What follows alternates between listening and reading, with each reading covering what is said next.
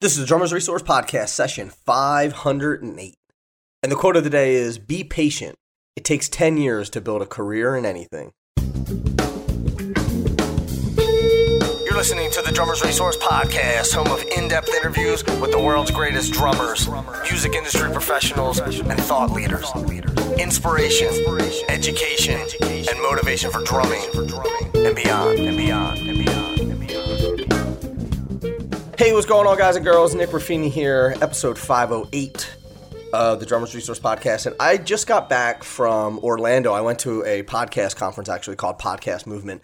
And one of the big themes that they were talking about, and you may have seen this in the email that I just sent on Friday, was the idea that if you want to have a successful podcast, that you really have to build a great community and how important community is for a podcast. And it didn't make me realize, but it reinforced the fact that we have such an amazing community here with Drummers Resource, and I just want to thank you for listening, for being a part of this great community, for interacting with me on social, for emailing me, for listening, for all of the things that you do that make this community great.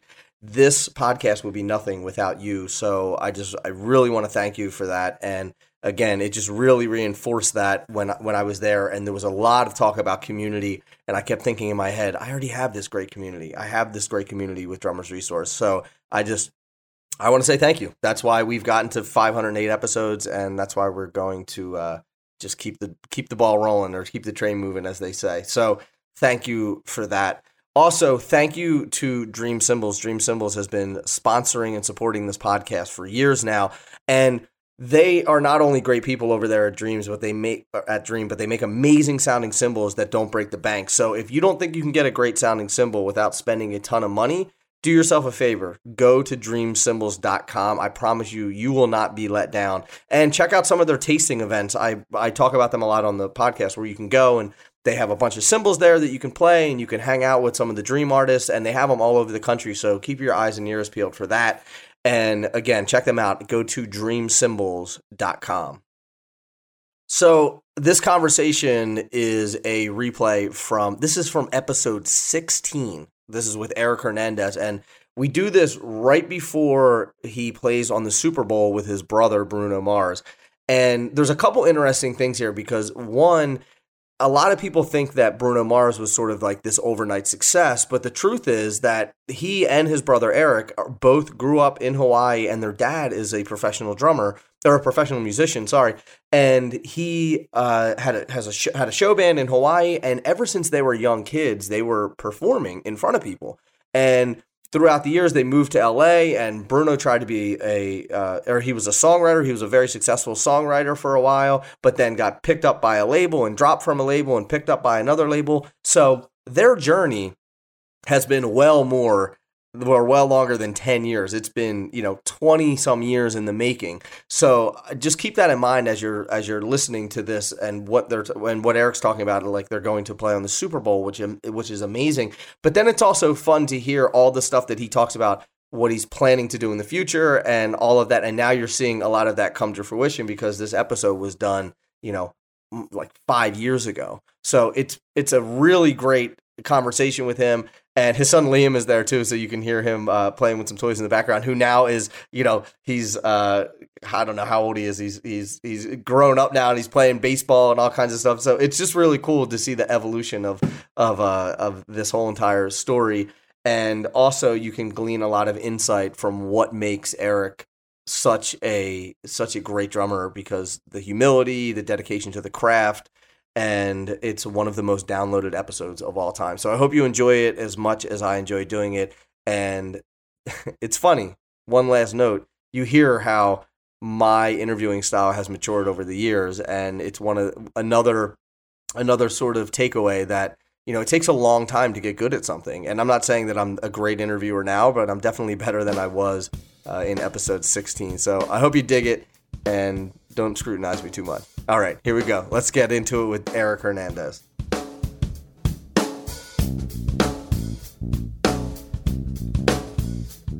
All right, so I'm in Los Angeles. I'm at Eric Hernandez's house. Eric, thanks so much for doing this, man. I appreciate it. Oh, absolutely. Thanks for thinking of me and having interest. Absolutely.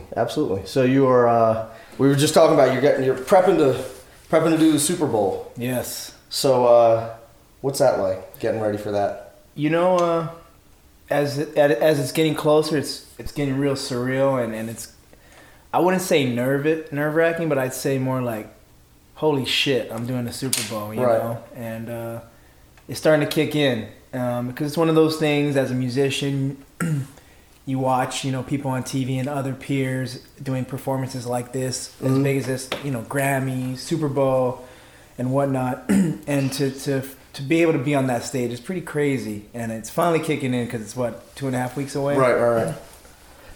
And you've done big shows before. You know, is this the biggest one? Is this the crowning one? This is the crowning jewel, I think, because I used to say being able to do the Grammys was the biggest for a musician, you know, because it's the Super Bowl for music, if you will. But I think that going to the actual Super Bowl is even bigger, right? Because, you know, for one, it's pretty special to be invited, and I think it's pretty neat and really cool and humbling that we're invited at such a early stage in the game, in this industry. You know, even my brother as the artist, I mean, the fact that we've pretty much only been on the map since 2010 and we're already attending the Super Bowl and performing, I think that's pretty amazing. Yeah. And, you know, and we don't take it for granted. We realize that it's a blessing and it's something that we're excited to do. But yeah, I think this is going to be the topping on the cake. I mean, I've been able to do the Grammys 3 times, and I used to think, wow, this is the Super Bowl for musicians, but I think it's crazy we're going to the Super Bowl. Right. So, and pardon the noise in the background out there, listeners, because that's my son playing Lego blocks while we do this interview. He's gonna build us something cool by the end, I think. He's got his eye on something. So can we do this, Leo? Let's put this here. Build it over here. All right. So where were we? We were talking. I was gonna ask something about the Super Bowl. But just the fact that you get to play with your brother too, you know, that's got to be an amazing thing in and of itself too, where it's like you're not doing it with some artist that maybe you're just hired to play, and you know, right. It's, you get to do that with somebody that you grew up with, and you know, that's got to be a cool feeling as well. It's beyond cool. I mean, I look at it this way: the fact that I'm a touring musician, traveling the world, playing drums as a living is amazing in itself, and doing it with my brother, even if we never made it to the Super Bowl, I couldn't have asked for a better gig and a better opportunity, because it's fun. It's amazing to be able to have these experiences in life, especially someone who dreamt of it as a kid, but now to share it with a family member, even if it was my sister or my dad or my mom, if that was the case, it's amazing. And the fact that I'm doing that, so this, again, it's like, yeah, this Super Bowl thing is huge, but just the fact that I get to work with my brother, I think is the coolest. So I haven't even put that thought into it, like, I'm doing a Super Bowl with my brother. It's just natural for me now. Right. The fact that I work with my brother and I get to do this and do interviews with people like you and talk about my music and my drums, it's all because working with my brother. And I think that's the coolest part. Right. So the Super Bowl thing is to me now is like the next step in my career, and regardless of who it's with. But man, yeah, just like working and playing drums in general and this career, doing it with my brother, whether it's a Super Bowl or just doing a show in a pub, it's the best. I mean, I'm all about family. As you can see, I have my son here with us. Family, and I always see pictures.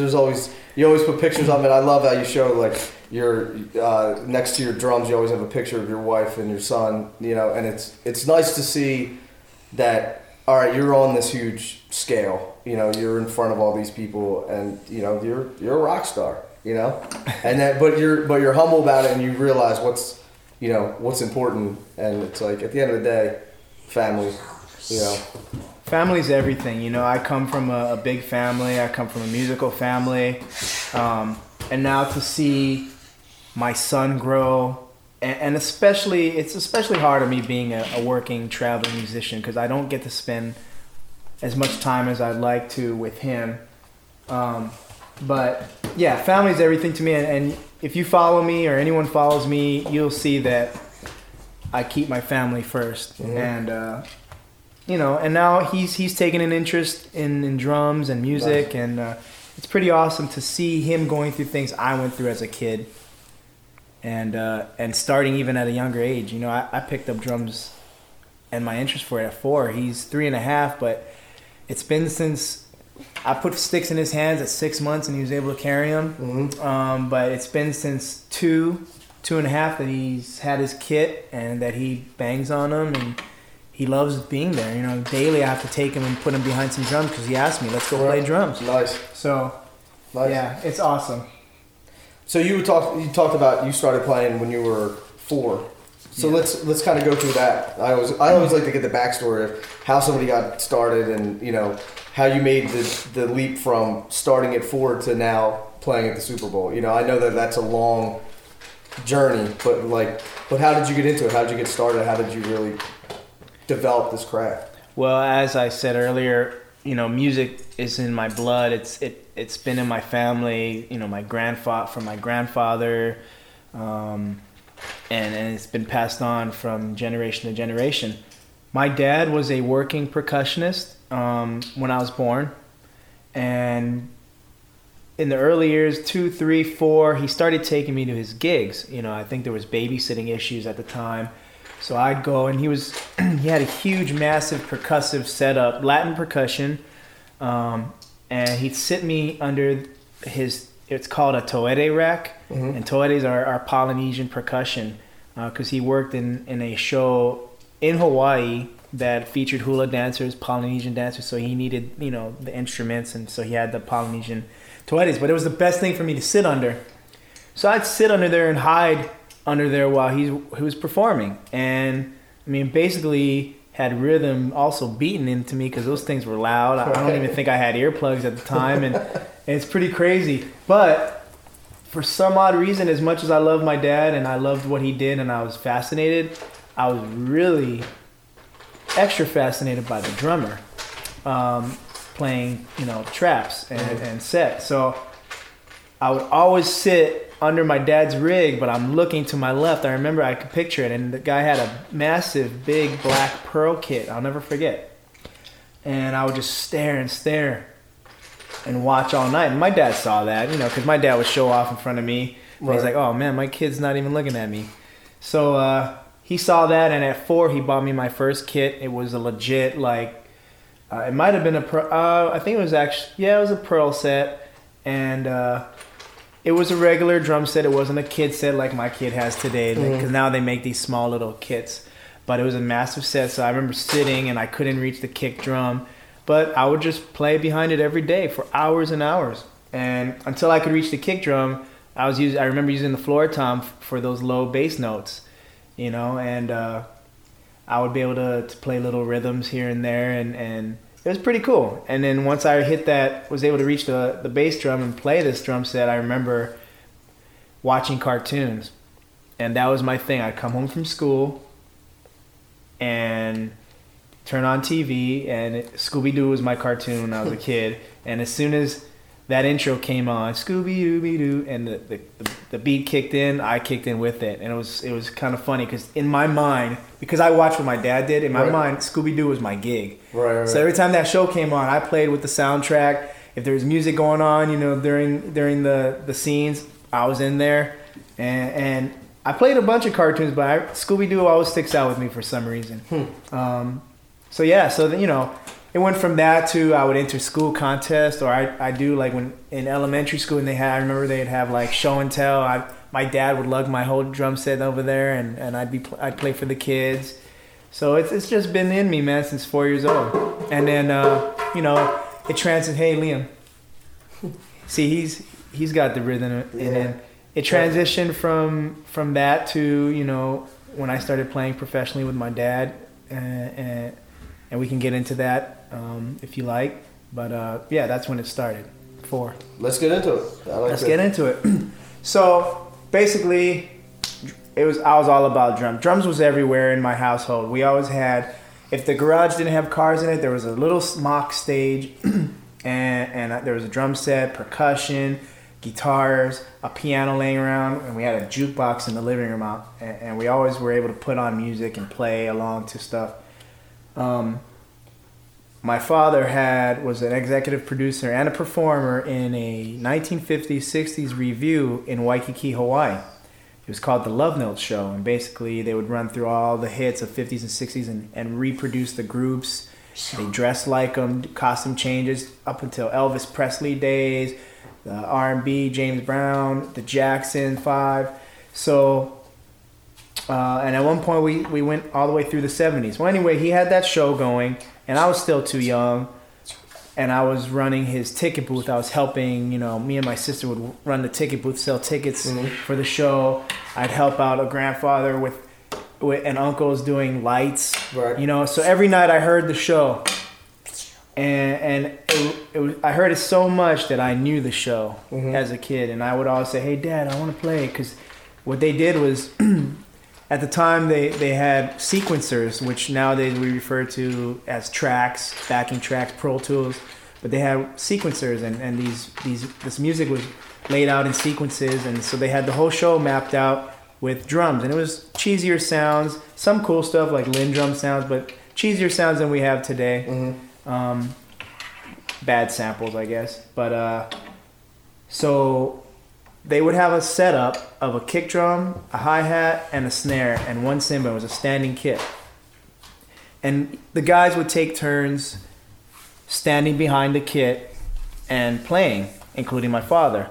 And some songs they needed 5 guys up front, so there was nobody on the drums, and you just heard the drums because it was in the sequence. Right. So I said, "Hey, Dad, let me play drums. I can do it. I know the show." And it wasn't until about 10 years old he's like, "You know what? Okay, let's try you out." Put me in a tuxedo, and I have the picture, and I'm standing up and playing it, and I killed it. You know, and it was simple music, doo-wop music and some 1960s R&B. I got through it. Anyway, I got the gig at 10. My dad put me on payroll. I started my savings. It was my first professional working gig as a drummer, and eventually I worked my way in to where my drum set got brought in, and I was actually playing a real kit, not standing up. Right. I actually got to play, and then I got into... That's when I really started developing my skills, and I started listening to more funk stuff, Tower of Power, or whatever was on the radio at the time with the top 40. And I started playing my gig wrong, because I want to play this funkier beat, extra backbeat here, right. These fills that weren't fitting to the music of the genres that we were playing and the time period. So I used to have... because I'm playing with like the Garibaldi doo-wop licks go. Exactly. And I started to have these guys looking back at me, and the musical director was like, "Hey, what are you doing?" But I was like, "Oh, I'm the executive producer's kid. I'll just do this." And then I would get complained. I used to play like no dynamics, and my snare was I had a piccolo snare for a 50s gig. I remember, because I loved the way it cracked. And man, they used to look back at me and give me the evil eye, and that snare's too loud, or they'd hold their ear. And I was a kid, so I would get more upset and my feelings hurt, so I'd play louder. "Oh yeah? You think you're gonna tell me to shut my snare down?" And then for some reason, fortunately, at a young age still, it kicked in. Stop acting like this. What are you doing? Bless you. Bless you. What are you doing? This is not... You're not playing the gig right. And I was able to find this out at an early age. I was probably 12, 13 by this point, and I starting to figure out that, I need to play what's required of me. And, I had a bunch of consultations from my dad, because they tried to hammer it into me, but I'd say yes, and I'd take advantage of it, and I'd still play what I wanted to play, what I thought was cool. And then I realized what's cooler is if I can play the music. Right. And I use that till this day, and that's one of the things that I take pride in is, I try my best not to overplay. Of course, I get excited like anybody else, but I also want to play the music appropriately, and I want to support the artist, whether it's my brother or someone else I work with. I learn the music verbatim, and if they want to venture out, we venture out. But if they don't want it, then we got to stick to the script because that's what I'm paid to do. So going back to those days, that was my gig, and I did that till I was about 16, 17, and then I ended up with other gigs that I piggybacked off of that because people saw me and recognized that I was a young drummer and in Hawaii, so I was picking up gigs because people were fascinated that at my age I was able to hang with a band and do stuff like that. So how you were talking about playing what's right for the music and backing up the artist and not playing for yourself but playing for the song. How do you suggest people practice that? It's because it's kind of like the intangible. It's not like playing paradiddles at 220. You know, it's something that it's more of like a feel and an intangible thing. So how did you practice it, or did you just learn it over time? I learned it over time, but I also I think what helped was it's a two-part thing. What helped was being thrown into a show environment. I think at a young age really helped because it wasn't like it was my garage band and we were just playing. I was in an actual show that had a map. It's like, okay, and segues and actually performing songs and performing. So you needed to follow the roadmap for the show. And being a kid and fortunately being in a, what's the word, where I'm willing to learn and I'm at that learning stage. So it's kind of like they hit me at the right time when I was young and showed me like, hey, this is what you're supposed to do. And I realized that was what I was supposed to do. So I went with it. So I think starting at a young age for me helped me develop that and realizing that that's what's appropriate. So I in today's day and age, I'd say to right now, if I was to audition for an artist, I'd learn their record verbatim as best as I can. Even if you can get wise with electronics, if there's sounds that you need, make it sound like their record because that's what you want to give them. Because ultimately, if what I realized, like for example, a Bruno Mars show, I'll use that because it's obvious. These fans that come out, why do they come to our show? Because they liked what they heard on the radio, they bought the album and they liked the album. It's really fun for us as musicians, and we get bored of arrangements or we get bored of the song. We want to just venture out or make it new or make it exciting. But a lot of times we end up doing that for us. Right. You know what I mean? When the ticket holder came to hear what they love. And sometimes it's easy for us to forget that, especially when you're on a long tour and you play it night after night after night. And it's like, man, I'm tired of playing Just the Way You Are, or I'm tired of playing Lazy Song. But the reality is that crowd, that audience member may have finally got a ticket to the show and is hearing it for the first time live.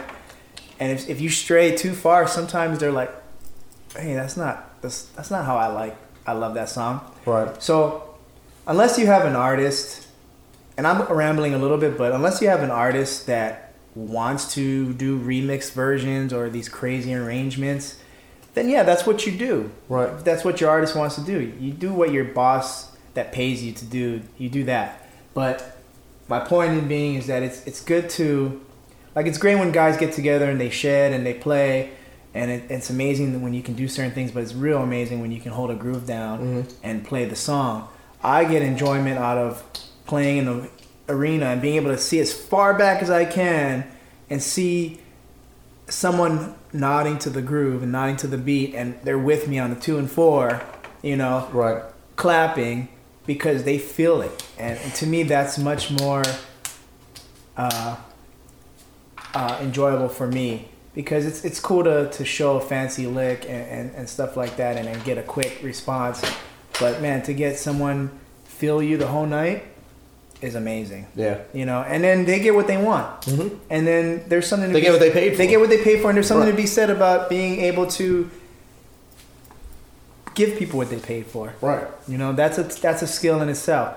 But how do you practice for that? I think you listen, You know, I listened to an interview that Abe Laborio Jr. did recently. It was an online interview, and he says, man, I've got the greatest job in the world because I love just playing drums, and I love sitting back. I love listening. I get to hear the guitar player play. I get to hear the bass player, what he's doing, the vocalist, keys. And I was like, that's brilliant, man, because you know what? He's acknowledging that his job is back there being the foundation, setting the pace, and laying down the groundwork so that everyone can put the color on top. Yes, right. we can be colorful with drums. That's our job. And we have that ability, but it's pretty brilliant what he's saying. Mm-hmm. You know, if you think about it, and I relate to that. Like, I was like, yeah, he's totally right. Like, I couldn't have put it better. It's nice to sit back. Oh, listen to what the bass player just played. Ooh, that's sick. Yeah. Oh man, ooh, that chord progression. Oh man, amazing. And here I am, and I'm laying that solid foundation. To me, that I get gratification out of that. Rather than stepping on everybody's toes and hey man, look at I can do that. Check this thing out, not you know. And I did that as a kid. I mean, you know, I think we all have. We all have, and I did. I still do it. And like once in a while, you like. Catch yourself for a second, you're like, wait a minute. What? Oh, trust me. Yeah. And I watch YouTube and I see these new licks and I'm like, oh, that sounds good, and I'll practice and I'll try to rip it as best as I can, and I might even do it in the show because I thought that would work good right here. And I'll have Bruno looking back at me and then he'll tell me like, hey, you never did that lick before. I'm like, yeah, what'd you think? Don't do it again. Don't do it again. You know, it's like, you know, and I appreciate that. Right. Okay, you know, he's like, yeah, it sounds great, but no, don't do it again because it's covering what I was doing with vocally, and I'm like, all right, I respect that. Right. So, you know, it all depends. I mean, I know of some artists that want that band to be busy back there, and more power to them, and you know, but I think, and you know, there's a time and a place for absolutely for everything. Feature that band member and give them that opportunity. Mm-hmm. You know, so I think it's just about going, like, listen to what Abe just said. As I use an example, and being a great listener. Sometimes as drummers, we forget and we just hear us and we hear this cool thing we can do, or you got to be able to do what you're doing, let go of what you're playing and hear everyone else. And then you'll see that that's beautiful music, mm-hmm. you know? Absolutely. And that's what I'll say. Just the ability to be a good listener, but also be solid and dynamic, man, because if you're not dynamic, then you can't even hear what other people are doing. Mm-hmm. You know? Did you ever see that? There's a graphic on Facebook. It's like two drummers side to side, and one has all these notes coming out of it. The guy standing next to him is like, "Oh man, you sound great," and the other one is just this dude laying down this backbeat, and he's like, "You're hired." That's brilliant. That's a brilliant picture. And you know what? Reality nowadays, it's the truth. Yeah. And a lot of major artists are starting to fire guys, or not even hire guys that are playing too many notes. Mm-hmm. Now that I'm in this industry and I'm getting a little bit more connected, people talk, and you know, you hear of people losing great gigs because they're not doing what the artist wants. Right. And there's musicians and drummers that I look up to that I'm hearing losing gigs, and I'm like, man, that I can't even compare myself to these drummers. But the problem is that, you know, if we don't play the music, sometimes there is no gig, you mm-hmm. know, and you got to think about that. You know, what puts money in the pocket is pocket. Yeah. You know? Absolutely. And I think, unfortunately, we've gone through a transition in music, and not unfortunately, but we've gone through a transition in music where things are being misrepresented because I'm seeing guys post stuff on YouTube, and I'm watching comments of guys shredding and putting notes everywhere, and there'll be comments like, wow, your pocket's sick, and I'm like, well, I didn't hear pocket. Yeah, where was the pocket? So I think there's definitely things have gotten blurry, because even though I'm young in this game as far as being a known musician. How old are you? I'm 37. 37? Okay. So you got a couple that's what I was leading to. It's like, I'm young in this game, but I've been around music for a long time. Right. And so, you know, the guys I idolize, I mean, you talk about when I was coming up, was Jeff Porcaro, David Garibaldi, you know, Gadsden, Clyde Stubblefield, stuff like that. Those are the guys that I remember listening to, and I mean, man, listen to any James Brown record. There's no licks, you know? It's just, it might be some stuff on a hi-hat, but it's just like, oh man, to me that's just so sick. And when they can hold that for so long, you know, it's amazing, just that groove. There's a few James Brown songs that it's almost comical, like how much it doesn't move. Oh yeah. You know, it's just like, but it's sick. It's so good. Right? That's what I'm saying. And it's just like, what a feeling it gives you. And it's like, I can't believe they can play this for 5 minutes straight or longer, and it sounds exactly the same, but it sounds so amazing that it doesn't get old. It doesn't get old. Like you can just keep it going for 10 more minutes. That's what I'm talking about, you know. And there's certain guys that have that skill even nowadays, and it's like, oh man, it's brilliant. And to me, that's brilliant. To me, and this is my opinion. I totally, you know what I mean? We're on the same page with that.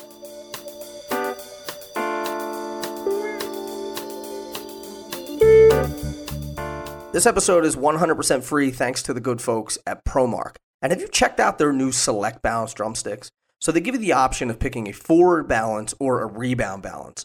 So if you play rock or country or metal, you may want to check out the forward balance so it gives you enhanced power and speed, or the rebound balance for jazz and funk and gospel gives you more finesse and agility. The best part is they're made by ProMark and they control the entire process from the forest to the finished drumstick, which means you get unmatched level of quality and consistency. Plus, they're always paired by weight and by pitch, so you know there is no guesswork in the stick that you're playing. Check them out by going to promark.com. Do you know why when you tune a drum, you're supposed to go diagonal across the drum? That's because your drum is flawed. I hate to break it to you, but your drum is flawed because of the way that the edge is. The typical edge doesn't allow the drum head to sit on it properly. So when you tighten down one lug, it causes the drum head to shift and pop up on the other side. That's why you have to tune it diagonally. But now with the new Sonicleer Edge from Mapex, that's a thing of the past. The Sonicleer Edge allows the head to sit flush, so it promotes ease of tuning, increased shell resonance, and optimal tonal clarity. So you're going to have to do a lot less work and get a lot greater sound. To learn more about the Sonicleer Edge, go to mapexdrums.com.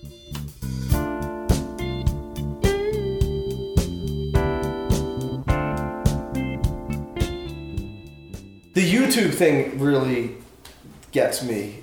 You know, when you see all these guys with these blazing licks and everything, and it's like, that's cool, but like, nobody's calling you to say, hey man, I need some really crazy licks on this gig. You know, it's like, I remember an interview with Indugo that he was like, I've never gotten called to do a drum solo, ever. You know, Jeff Porcaro said the same thing.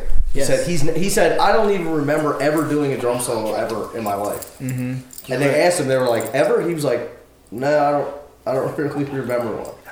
Which is nuts, you know?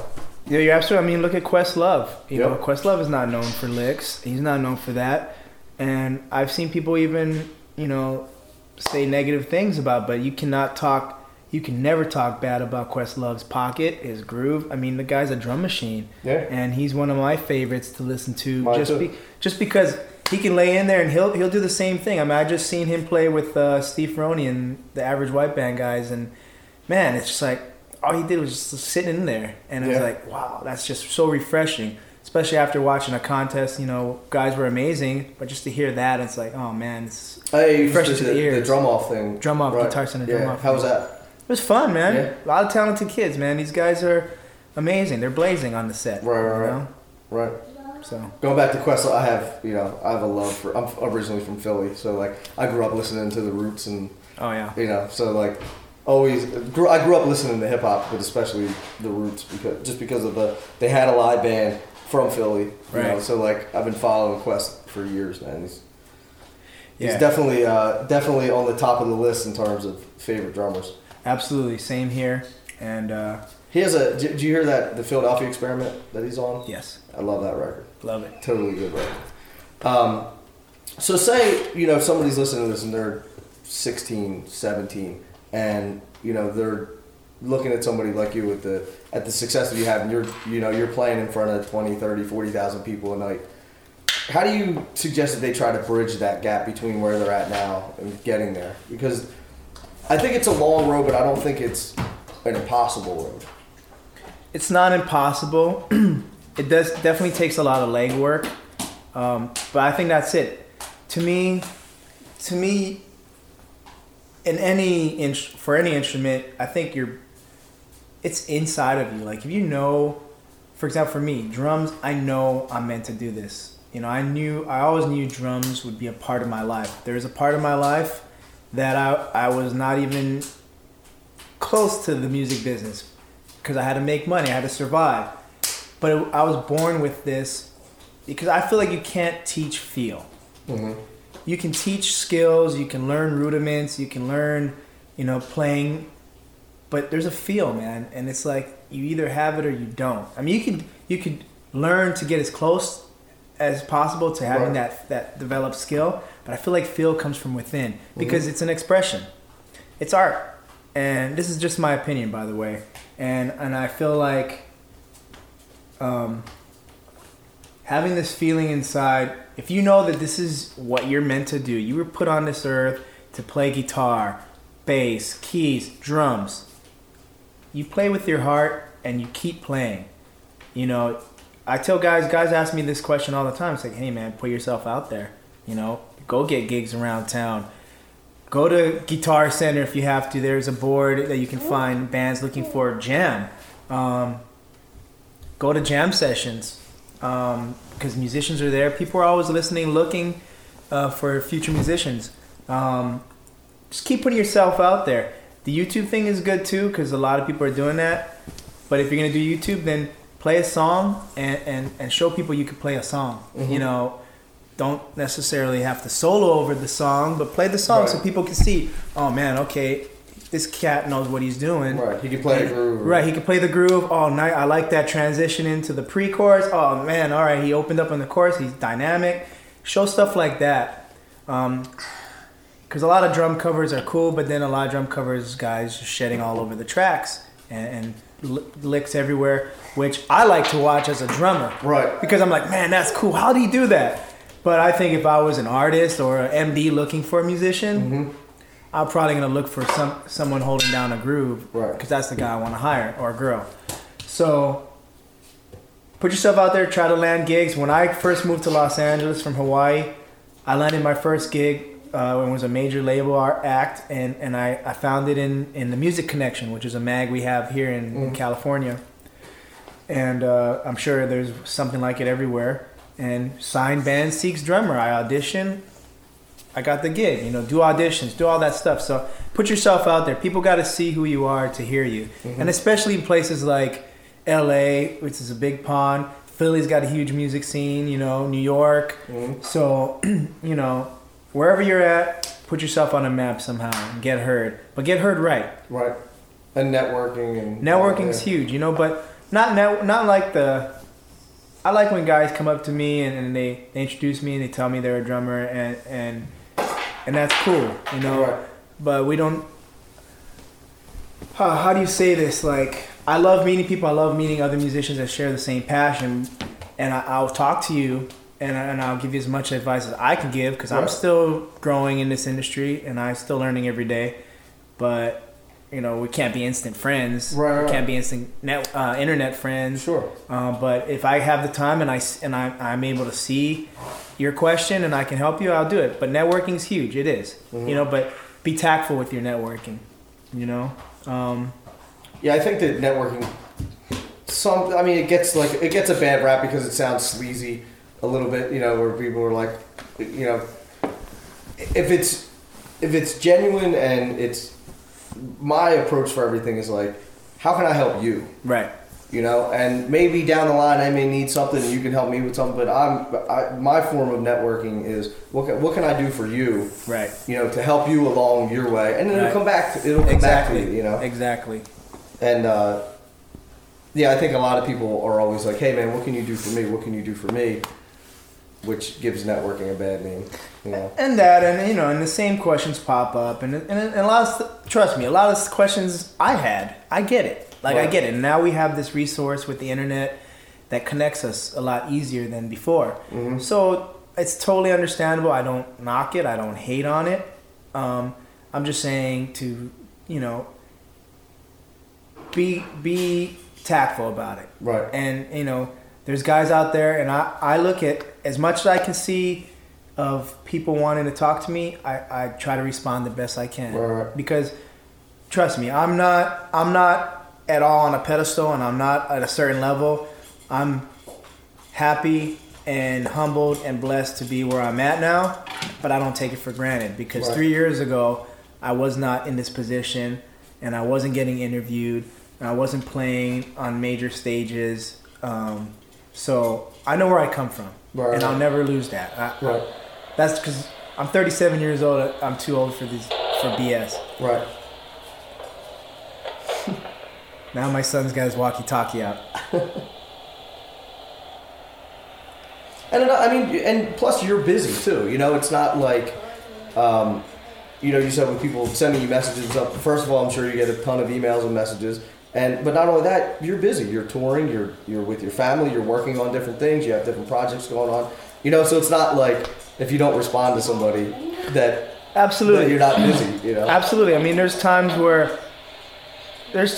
you know, because of my connection to Bruno, I get a lot of Bruno fan messages too that are non-music related. Tell your brother I love him, or tell Bruno I love him. You know, tell him to respond to me. He should post more on Facebook. So I get over inundated with these non-musical, non-professional posts. Sometimes the real good ones get lost in the mix, in the shuffle. So it's like sometimes there's days where I have to go through things and find stuff that is related to me, you know, pertinent to me, so that I can, oh man, I missed it, you know, like, oh no, I got to respond to this guy because this guy's legit. Like, this is musical. This is a professional question or a professional message, I should say. You know, nothing wrong with the fans. I'm grateful to them, but sometimes it's just so much that I miss stuff that is business related. You know, and trust me, man, I tell this to musicians all the time, like, and even the younger musicians, come to me anytime. Like, if you see me, I'll never like shun you. I'll talk to you if I have the time. Let's talk. I'll give you the best advice I can give you. You know, for what I know. You know, I don't know everything yet, and I don't know if I'll ever know everything. But whatever I can share, I'm so willing to share. So, you know, but networking. I mean, but when we talking about this stuff, networking is super important. Like, but it's also how you present yourself, because I know when guys come, and even I've watched guys network, you know, on a big scale.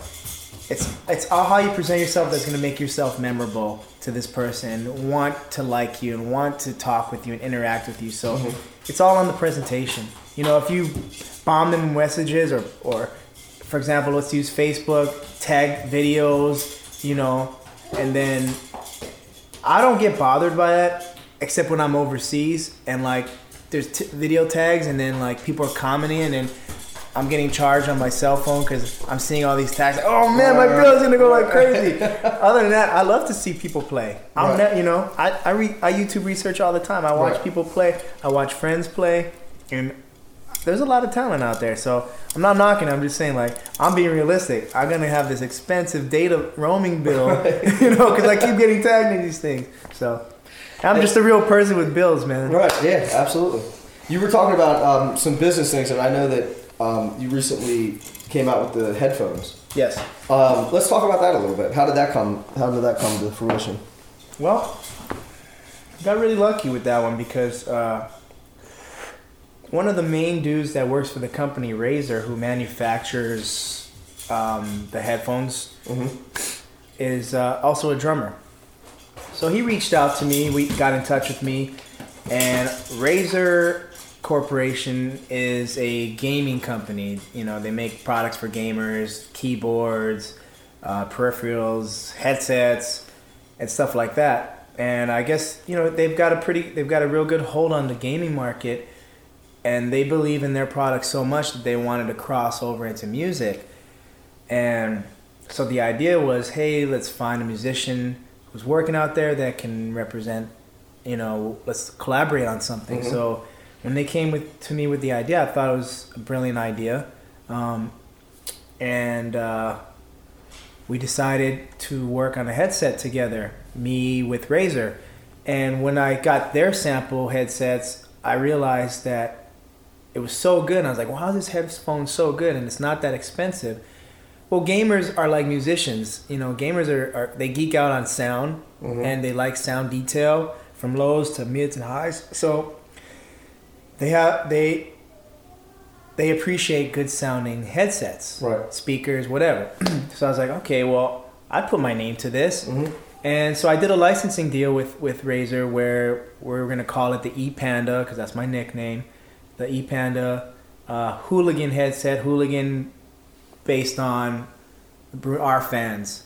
You know, they call our band's called the Hooligans, so the fans named themselves the Hooligans. So, you know, fans. So I wanted to kind of have something that puts me out there, but brands me, ePanda, puts my logo on it with this headset, but also gives back to the fans, because you know, ultimately right now they're my market. So I collaborated with them. We took one of their existing headsets and I put my design on it, color scheme, my logo, and we got something that we both liked, myself and the Razer Corp, and we put it out. Nice.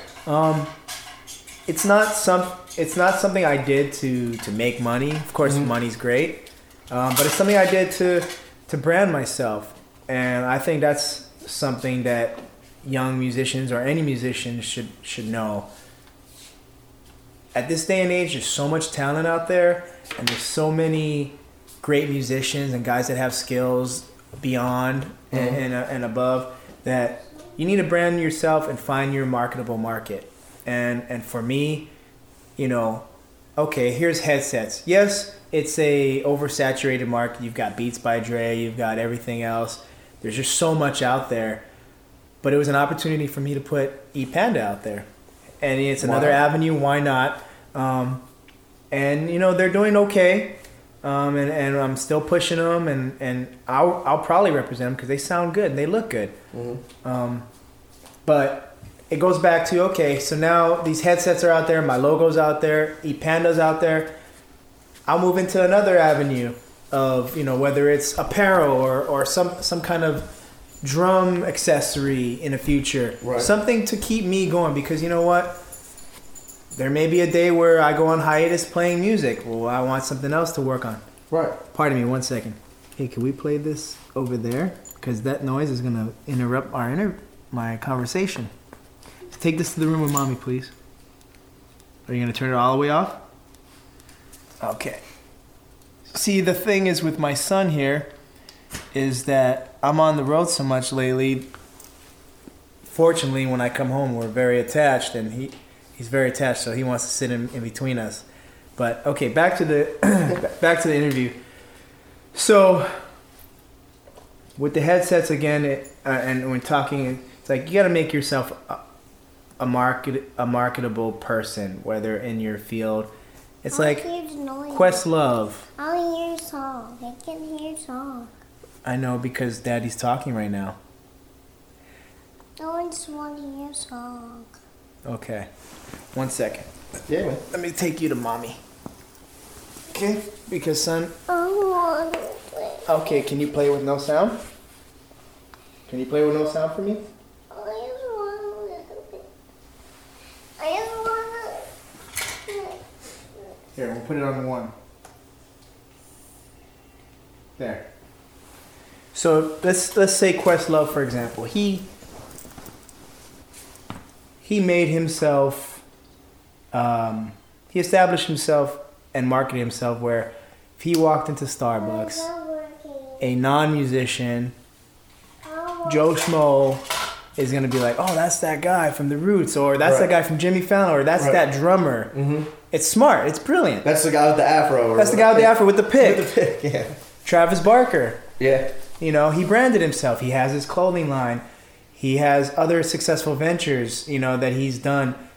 And that's what I feel like, you know, use where you're at and your success to build a brand, build a name. Because, you know, at this point, there's guys that can kill me on this gig and could outplay me, but I want to brand myself.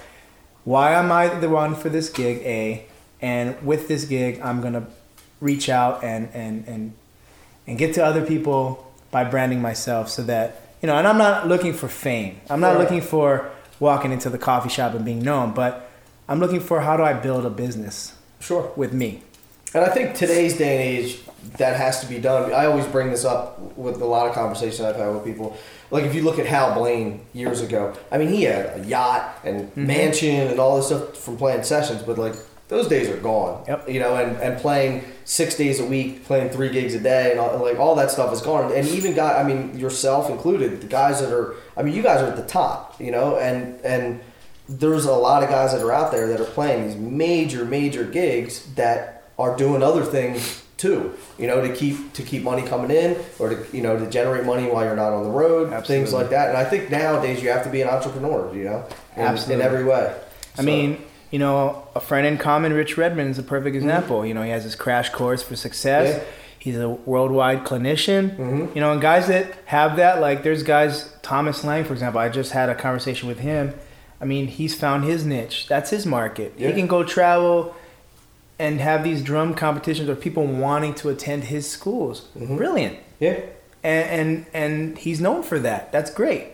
Same for me. What can I do to keep money on the table, keep food in my family's stomachs, and keep a roof over our heads? If, this music business is so tricky. Yes, I'm in one of the most successful groups at the moment. Will there be longevity? I pray every day that this is a long-lasting gig and it doesn't go away. But we know this business, and sometimes it's here today, gone tomorrow, and you have to make sure you can't leave all your eggs in one basket. If you want to use that, and even if let's say we don't die out. You can see already, like, the days of Hal Blaine are almost gone in studios. There's no work for working musicians at times. Sometimes, even in this gig, there's been times when upper management wanted to have a TV performance done with just backing tracks. And fortunately, Bruno is an artist that would never do that. I shouldn't even say management. TV stations don't want you to bring your full ensemble sometimes. So it's like, we can be forced out of gigs. Right. And fortunately I have a brother, boss, that, I come with my band. This is how I roll. I'm a live musician. This is how I play. But my point is that, there could be a day where drums are obsolete. Right. Live drums. Yeah. Live music.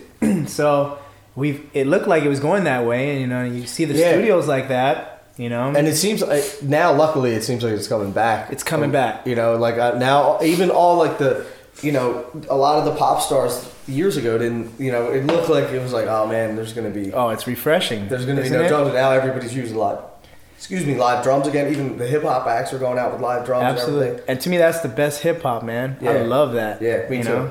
Yeah, if you're going to. I'm not into going to a hip hop show and there's no live. I love the live band. Absolutely. So you were saying, you could be here today, gone tomorrow, kind of thing. What's your plan for you? What's next? Not in terms of if something happens with the Bruno gig, but what do you want to do in the next couple of years? What are your goals? My goals is the branding, ePanda. ePanda LLC, which I've developed. And whether I'm in the headphone market or if one day, your wife, your future wife, girlfriend, your kid, future kid is wearing ePanda apparel, or you're playing an ePanda drumhead or whatever it may be. I want to keep the movement going, and I want to capitalize on this moment to get that brand out there. Right. Because, if the music stops tomorrow, did I make enough of a dent to where people are familiar with me, my brand, and they want to keep it in their household or keep it in the studio or, whatever it is. Right. So I'm focused on that because you can't sleep, man. You can't sleep on opportunity. Absolutely. You have to keep the movement going. It's up to you as an individual. And it's easy to get comfortable. Right. Like in the beginning with the Bruno stuff, I got when we started playing in 2010, it was pretty sparse in the very beginning because it's just like promo dates here and there. Well, I was nervous of getting too comfortable with this gig and not taking other gigs, so I took other gigs. So I had an opportunity to play with Tayo Cruz and did a few TV dates with him, and it was completely different. It's dance music, but you know what? I wanted to get outside of my box and make sure I'm comfortable going back and auditioning for gigs again, getting gigs, and playing the gigs because I don't want to get too stuck in one thing. Right. And it's like today, I practice as much as I can because I want to get better. There's guys out there that run circles around me. Well, I need to keep doing what I do, but I need to keep my A game up. Right. So I want to constantly practice. So that's part of my branding, you know? Practicing, being known for what I'm known for, what I bring to the table. I would love for someone to say, like how we upped Questlove. If someone says that about E Panda one day or Eric Hernandez, that's great. Right. Then I've accomplished something. Mm-hmm. You know what I mean? Absolutely. So, and that's just using him as an example. Jeff Porcaro, I would love that. Yeah. You know? He's all right. So, yeah. If you had one piece of advice to give to people that were coming up trying to make it in the music industry, what would you tell them? Be humble, be you, be a good listener, and be willing to adapt, you know, to the situation. And I'll use an example of adapting. You know, I'll use Bruno. When we first started, I was so excited to be able to play out and play live and in front of people. I had the wrong drum set for the gig, you know, at the time, because I was so stuck on my kit and how I had it set up at home. I had kind of a fusion setup. Mm-hmm. So doing Bruno music with the whole fusion kit, it didn't really make sense. Even aesthetically, how it looked with the music we were playing, you know, and when you go back to the first album and the songs it just wasn't appropriate for the gig. You know, I had 8-inch tom, small cymbals, and it took a little bit of growing up. Even at this point in my life, it's like, man, what am I doing? Okay, no, we're playing bigger stage. There's more rock feel on some of these songs on this album. You know what? And once I got it, 1 up, 2 down, right? You know, larger floor toms, 12-inch rack, larger cymbals, and I realized, oh man, you know, we're playing these bigger crowds. Okay, I need big cymbals to project. And so my point is you look at whatever gig you're working for, and if you get the gig, you play it appropriately, you set up appropriately. This is, again, all my opinion. You set up appropriately, aesthetically, because there's a look. Artists nowadays want a look, you know, and you want to fit. If you're in the rock scene, you're not going to have a fusion kit or whatever, unless that's the look your band is going for. But there's a look and there's a sound. You know, why am I going to have an 8-inch tom on a song like Marry You? Right. Or, you know, and if you know that song and it's a very rock or 50s-esque vibe. The second album, Unorthodox Jukebox, had a little more R&B feel. There's some, you know, some bluesier songs. There's reggae on it. So, okay, so now I'm going to change my setup. Now I put a 10-inch tom. I set 2 rack toms. I'm still conscious of what my gig is, and I'm still conscious of what sounds I need to produce and how it's still going to look right. So I just suggest to people, hey, you know, if you get a certain gig and if it's an R&B gig, cool, set up an, you know, R&B, well, you're comfortable playing A, but also what fits the music and sounds that fit the music, you know what I mean? And keep practicing, keep putting yourself out there as much as you can, and just be humble through this whole experience, because, you know, we're talking today, but something can happen and I could lose this gig tomorrow. Right. And I'm back to, all right, I got to get my name back out there and start auditioning. And, you know, if that's what it is, that's what it is, you know, but just stay on your A game. And I like dealing with musicians that stay humble, right. You know, because there's so many great musicians out there, and, you know, make yourself stand out, you know. Don't be cocky. Be the nice guy that can play. Right. And it's always wanting to be better. Right. So I know I rambled a little bit, but No, man, I think that's great advice for anybody listening, man. I think people get a lot out of that, Cool. especially coming from somebody like you. So Thanks, man. yeah, thanks for doing this. I think that's a good place to stop. I think we got a ton of information and Awesome. yeah, I appreciate it, man. Thank you so much. Yeah, Nick. Good Thank luck you. on the Super Bowl. Thank you. Yeah, man, we'll be watching definitely. All right. Yeah, Aren't I'm you excited. talking? I think. Do you we're want to about say done. bye? Say bye to everybody. You gotta say it. They can't see you. Say bye, everybody. Bye, everybody. All right. That's Little Panda signing out.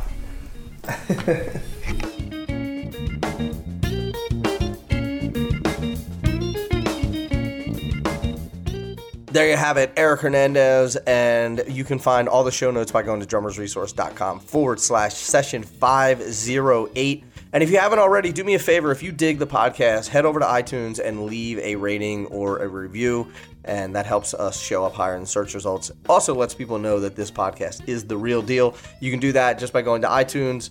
And other than that, that's all I got. Thank you so much for listening, and until the next podcast, keep drumming, and I'll be talking to you soon. Peace.